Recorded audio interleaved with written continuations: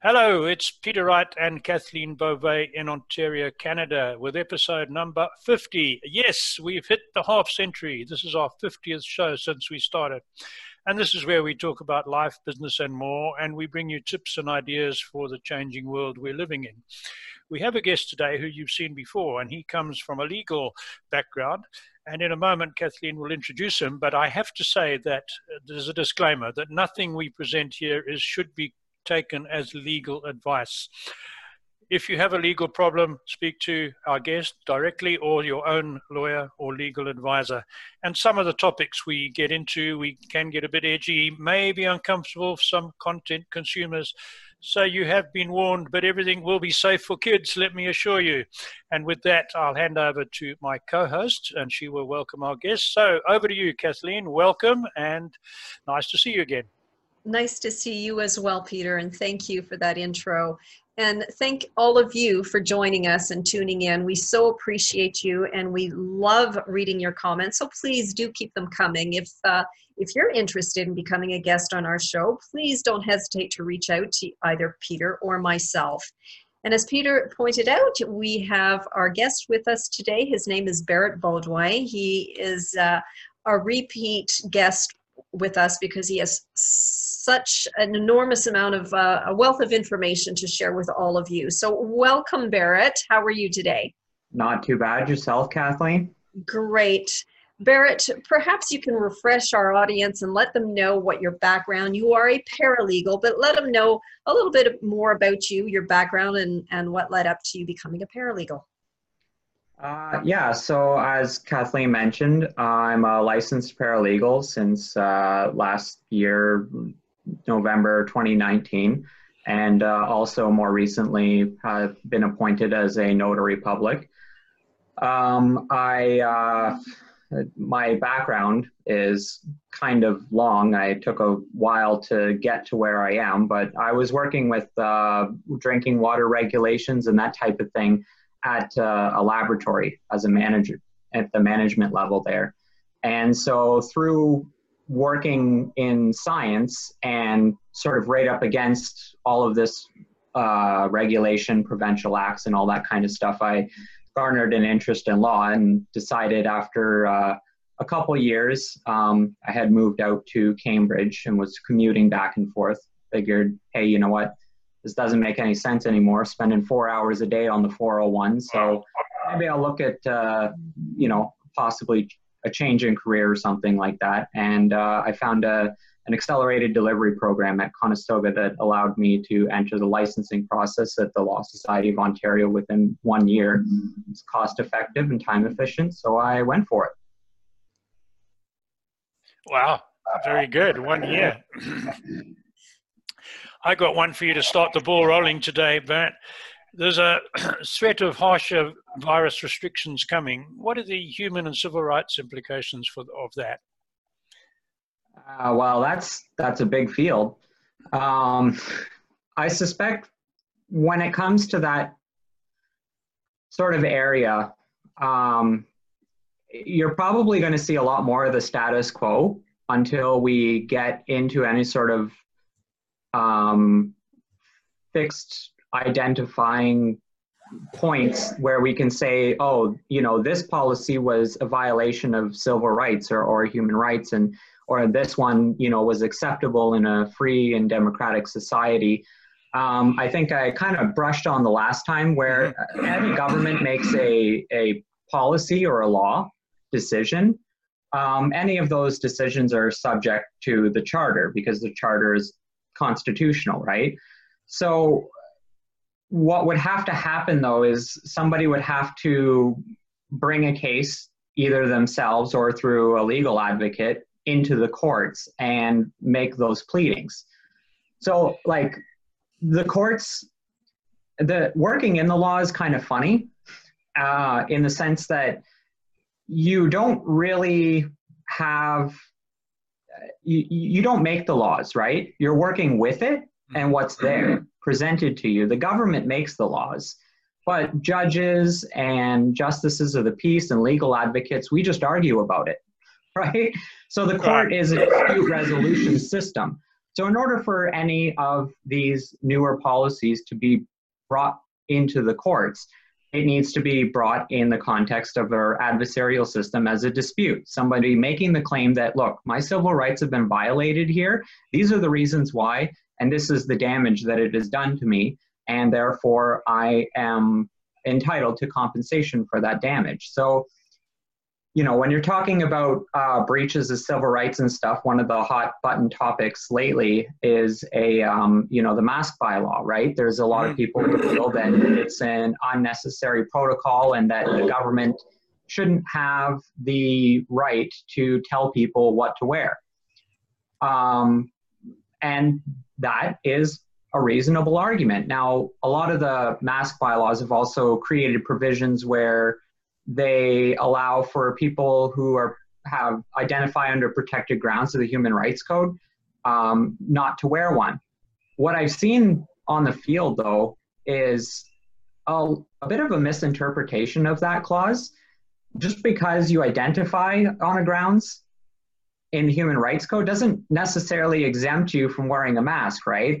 There's some key wording in there that says that that exemption has to prevent you from taking on or off a mask, right? But as, you know, what has happened is that people get these little snippets of information and then all of a sudden it's conflated to something that it isn't, which is, you know, really, you know, if I can sort of ring my own bell here, why you should always talk to a legal advocate in matters of law, because there is a very formulaic and stylized way of reading any law, including bylaws. Right. I give you an example. We're getting some background. I think it's coming from me. I don't know. Give you an example. I've put off a couple of surgical procedures because the doctors have insisted I must wear a mask. And I've said I don't wear a mask. And I have a situation now. I've been waiting a year for a minor cataract surgery, which is really important for me to be able to see properly. And I had a long argument with the lady in the doctor's office yesterday who said, you've got to come for a pre-op and you must wear a mask. I said, I don't wear a mask. Oh, we can't see you. I said, well, you're discriminating against me. Anyway, I don't want to go into the whole story. So eventually I said, I will not wear a mask, but if you want me to cover my nose with a handkerchief, I'll do it, but I'll hold it. She said, well, that's fine, as long as your face is covered. But to me, the fact that I can't get urgently needed medical treatment because I refuse to wear a mask, which I believe is harmful to my own health, I believe that's a serious infringement on my rights. So do you want to comment on that one? Yeah, well, the thing is that a lot of the mask bylaws also mention that if someone's claiming an exemption, that they aren't supposed to be held to a burden of proof on that. They're supposed to be taken at their word.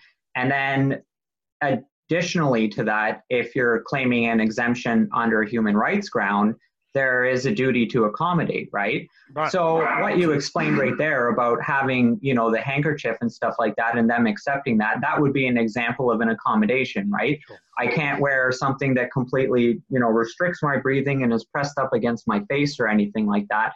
But, you know, if I come in and, you know, to give myself a little extra breathing room and stuff, just sort of loosely hold a handkerchief there, that's a reasonable accommodation. And I would expect that most places should concede to that as being an acceptable accommodation. Yeah, and that's what I felt. But it took about 8 minutes of discussion before we got to that point. Initially, it was no mask, no treatment, and the other two that I mentioned were adamant. Anyway, that's enough about me. This is a show about you and your legal advice, not me and my whining about wearing masks. So I'm going to hand it back to Kathleen. Thanks, Peter. Barrett, Ontario has recently set lower limits for gatherings at private events compared to those at staffed establishments. Would that be considered discrimination? I wouldn't categorize that as discrimination per se. My understanding of the idea behind that is that at these private events that have received so much media attention lately, there are allegations of people not respecting the social distancing rules and, you know, this type of thing. I think that the sort of implied basis for this sort of tiered system where if you're doing something in a staffed place, it's okay, but not at a private place, is that the staff are being trained to help enforce those protocols. So the perceived risk is less in that kind of a setting. Whereas unless you are, hiring, and actually now that I think about it, that's an interesting scenario. What would be curious for me to see personally is if somebody got ticketed, because I believe your viewers will probably, and yourselves would probably remember that the fines went up dramatically for anyone hosting a private event. I mean, it's like $10,000 now. It's a crazy amount of money. Now, let's say that I wanted to host an event and I had no problem paying some money to have people come to my house and enforce social distancing rules. So that's kind of an interesting question in my mind, right? Because I wouldn't be violating the law, and the whole pretense behind it being a staffed or organized event is that there will be somebody there to help enforce the protocols to slow the spread. So if somebody was a private entity was to do that for themselves, I'd be very curious to see whether or not the police would even bother showing up or not, because that would be an interesting argument. Would be. I have a highly suspicious mind, and I'm convinced the only reason for that bylaw is to stop the anti-mask protests, quite honestly. But that's my opinion. So. Well, and, frankly, Peter, what was surprising to me was early on in the lockdown, we had a lot of the Black Lives Matters protests and that kind of thing, and nobody spoke up and said a word about this issue then. Right. But then all of a sudden, when it speaks to the matter of masks, they were, really like trying to keep people apart. I think there was a rally over in Kitchener just maybe about a month ago or so. And, they had bylaw down there and doing it what they do, right? Mm-hmm. Now, I mean, obviously, the issues with racism in our society are really deep-stemmed and important issues that need addressing. But at the same time, I don't think that it's just and fair in a democratic society to say, well, these issues get an exemption, but these ones don't, right? Everyone should have the opportunity to say their piece, and it's a charter protected right to do so under the freedom of expression. Yeah, no, absolutely. So I think we sort of covered this one, but let's go over it again. Using my example of the doctor, what recourse for people who denied access to services for non-compliance? What recourse have they got? And we have some serious medical issues of people who've been refused treatment because they're keeping hospitals for virus patients, and people have died from heart attacks. So if someone suffers injury or loss of a family member through that, what recourse do they have? Well, generally speaking, the type of recourse that they would be looking at from a legal point of view is in the category of a civil law remedy. Okay. And that generally, I don't think you're going to see a whole lot of that in the small claims court. That's going to be more in the trial division of the Superior Court, which I don't practice in or even have authority to stand in. But I suspect that would be the form that those types of complaints would take. Now, there are some exceptions to that, where if you're pleading specifically under a ground of the Human Rights Code, that could go to the Human Rights Tribunal directly. Sure.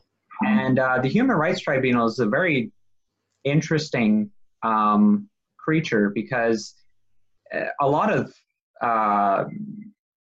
people in the legal community have commented on basically that there's some things that you just can't do in Superior Court or even the Court of Appeal, but the Human Rights Tribunal is like, yeah, okay, this is the answer. Go, right? Like courts, Superior Courts, they generally don't require people to, like, they wouldn't give an order requiring an employer to hire back an employee, but the Human Rights Tribunal has done that in the past, right? And obviously, they would have to take into consideration as to whether or not the relationship between the employer and the employee was, amenable enough to sustain that type of relationship. But yeah, the courts are generally more concerned with correcting past wrongs and bringing things equally, whereas the Human Rights Tribunal is much more concerned about ensuring that there isn't that slide backward into some of the behaviors that were occurring before it was pointed out and acknowledged that there was a human rights violation. Right. Some other examples, and again, this would really depend on sort of the specific circumstances that you're running into, but I kind of heard online about a case of an individual that had come to an apartment from out of province, and this apartment was shared by this one person and their roommate, but their roommate didn't want that person in there because of the COVID spread and everything. And the landlord was kind of, wondering, well, what can I do about having unwanted guests in this time when people are supposed to be self-quarantining and stuff like that, right? So that would be a residential tenancies question. Right. It really depends sort of on what subcategory your issue specifically falls into and what the core legal issue is at its heart, right? If you're looking for compensation, then, perhaps the small claims court, if it's within that monetary jurisdiction, or the trial division of the Superior Court would be your best avenue. But if you're looking for some kind of specific remedy pertaining to, like, as I mentioned, tenancy or human rights remedy or something like that, you could seek out those specific tribunals to get that type of remedy too. So it's really case dependent. Okay, so just a quick one on there. If it was a medical issue, denied, my son urgently needs a bypass. He's denied the bypass and he dies. But his doctor, the specialist, the cardiologist, they all said he needs a bypass. Hospitals said, no, we can't admit him because of the virus. He dies. Is that not medical malpractice? Well, that's an interesting question. The first sort of thing that you would be looking at is a possible civil suit against the board of directors of the hospital. Sort of a not very well known fact is that all medical professionals also have a tribunal or a board that they report to on disciplinary hearings as well. So in the case where it was the doctor themselves that made a decision as far as malpractice went, you could take that complaint to their regulating college and then escalate it to the health professionals board if, depending on what kind of results happen there. When it comes to the issue of whether or not it was the hospital administration themselves, you're dealing with a bit of a corporate veil there. Mm-hmm. So that would again fall into the sort of category of a civil dispute, and you'd be taking the corporation, and possibly you might even be able to make an argument that the individual people on the board might be held accountable as well. There's sort of a way to do that to pierce the corporate veil. But yeah, that's in that specific circumstance that you mentioned, Peter, that would be kind of what I would be eyeballing if it was an administrative thing. Right. Thanks, Barrett. Over to Kathleen. So Barrett, how far can the government go? So for instance, we see things happening in other countries such as Australia, where people are being arrested for posting to Facebook and they're being arrested for instigating, or they're being pulled out of their vehicles by police officers because they've gone past the 5 kilometers restriction for being away from home. It really boggles the mind, but these are free and supposed democratic countries. How far can they go? Well, I don't have any specific knowledge of that stuff happening in Australia, but this may be somewhat concerning to a lot of the viewers. Mm-hmm. But to be perfectly frank, there is no limit on how far they can go. And personally, I would argue that the government oversteps its bounds every single day. I mean, I see traffic tickets coming in where there's this ridiculously huge charge for some kind of a simple momentary accident or something like that, you know, and, you know, they're wanting to put this person in prison for 6 months or whatever. And I'm just like, no, guys, like, come on. I mean, as far as how far can the government go? They can really go as far as they want. This kind of circles back to sort of what we were talking about earlier. They go as far as they want until someone challenges them on it, right? And that's part of my job, is to be available to the public. You know, I don't comment on whether it's a good or a bad law. I take the circumstances and then apply the law, right? So, but yeah, I would say that, you know, we tend to have this really adverse reaction when we hear about these kinds of things going on elsewhere, but most of us really fail to realize that this stuff is going on here every day. Yeah. You know? It's that, and this actually came up a lot in discussion recently too, about, you know, how Canadians have this perception that racism doesn't exist here. Well, you know, that it may not be as obtuse or in your face, right? I mean, you know, we don't have necessarily as well studied a history of the Ku Klux Klan here and all this kind of thing, right? But we, I think, have to recognize that our systems are structured on a colonial system, and slavery was a huge part of that colonial system. So once we take a step back and look at that, and really, to kind of go back to your question, Kathleen, how far can the government go, right? It wasn't the government at the time, but that was the monarchy, right? The British Empire. They literally had free reign on any resource in the world. They were pulling people up from one country and moving them to a completely different part of the world. You know, half the families here, half the families there. So yeah, really, and this is, you know, perhaps, as I mentioned, kind of a scary thought. There really isn't a limit on how far the government go. What's important, though, is that people challenge them. Mm-hmm. They stand up and say, no, this is wrong, or I disagree with this, not just because I disagree with it, but here are the reasons why. Sure. You know? Yeah. But the government uses the Emergency Powers Act, I think, to impose these laws and bylaws.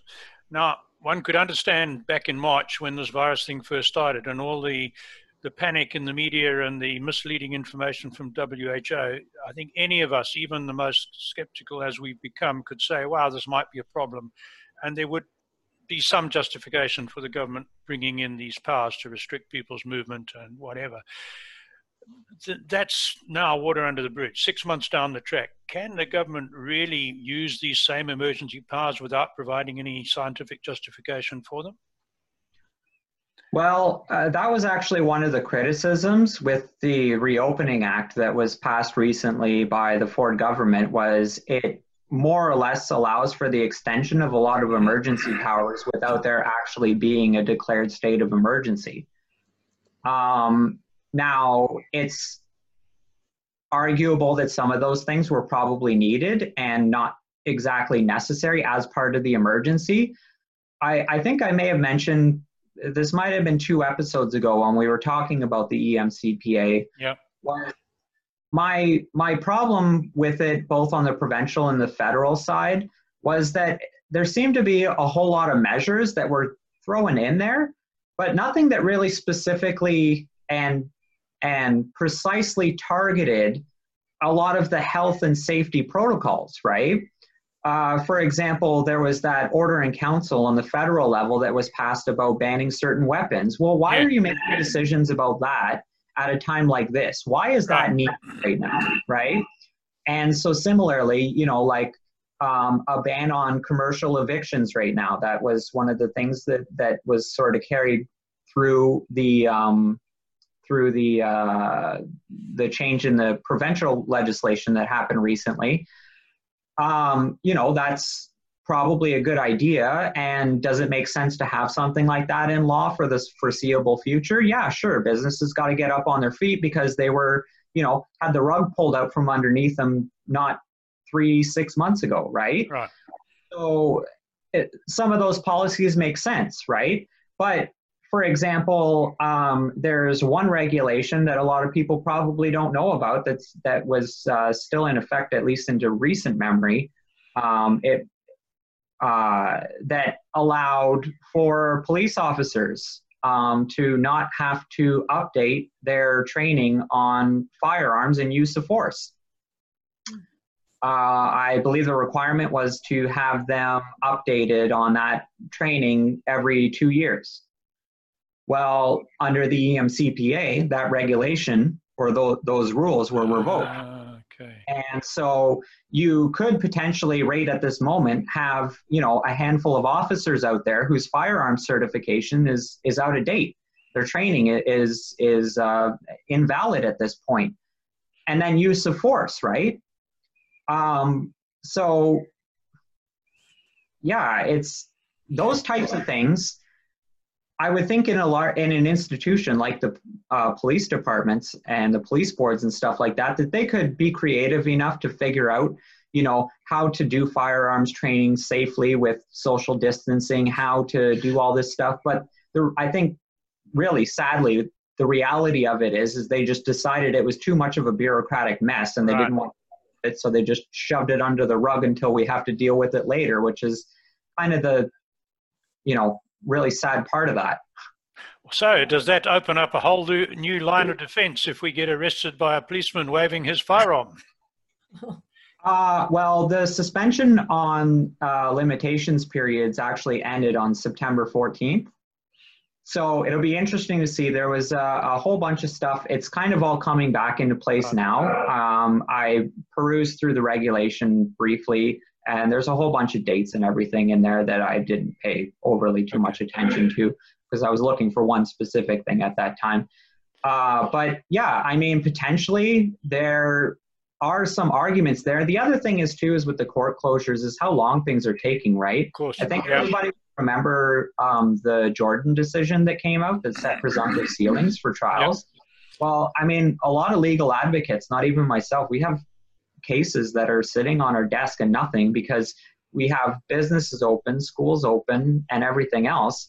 And we're not really too sure, like, perhaps maybe the courts are waiting to see if the second wave is really going to impact and we are going to need to go into another shutdown because, I mean, the justice system is a massive, massive system, right? Absolutely, and yeah. It takes a little while to get things going.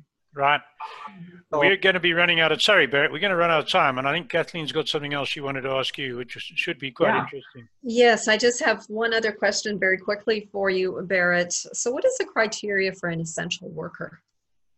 I don't think anybody knows, including the Premier himself. Yeah, that classification or designation, it was a very strange one for me to see. I don't like that part at all. It didn't seem to really, again, this kind of goes back to what we were just talking about the precision in tackling these issues, right? Mm-hmm. I mean, on the one hand, generally, let's say, well, you're in food service, right? So that makes you an essential worker. But I mean, like, do, you know, the workers at Tim Hortons and McDonald's really have to be at work just because I'm too lazy to cook a meal? How does that make them an essential worker? My affluence, really? Right. Because we're talking about at that point, right? Yep. So, you know, the classification of essential, it was broken down by areas that you work in, right? And then there were basically a bunch of businesses that were clamoring to figure out how they fit into those categories so that they didn't have to shut down. Like, just even for myself, right? Legal services was an essential service, right? Sure. Well, except that there's really not a whole lot going on in terms of the process either. So, you know, how essential was I really? I mean, I stayed open and I you know, took client calls and tried to do what I could in the meantime. And that just got me a nice big stack of paper on my desk that I'm trying to fight through right now. Lovely stuff. I could make a facetious comment that it would appear that strip club workers and bartenders are essential up until midnight and not thereafter. Sorry for that. Barrett, please tell our audience how they can contact you should they need to talk to you. Yeah, my phone number is 647-525-6829, and my email address is barrett.beaudoin@gmail.com. Thanks for that, Barrett. Back to you, Kathleen. Well, thank you. I think we are out of time. So thank you so much, Barrett, for joining us today. We really appreciate it. And we so appreciate all of you for tuning in to the show. Thank you again. Please keep your comments coming. And if you are interested in becoming a guest on our show, please don't hesitate to reach out to Peter or myself. So until next time, take care.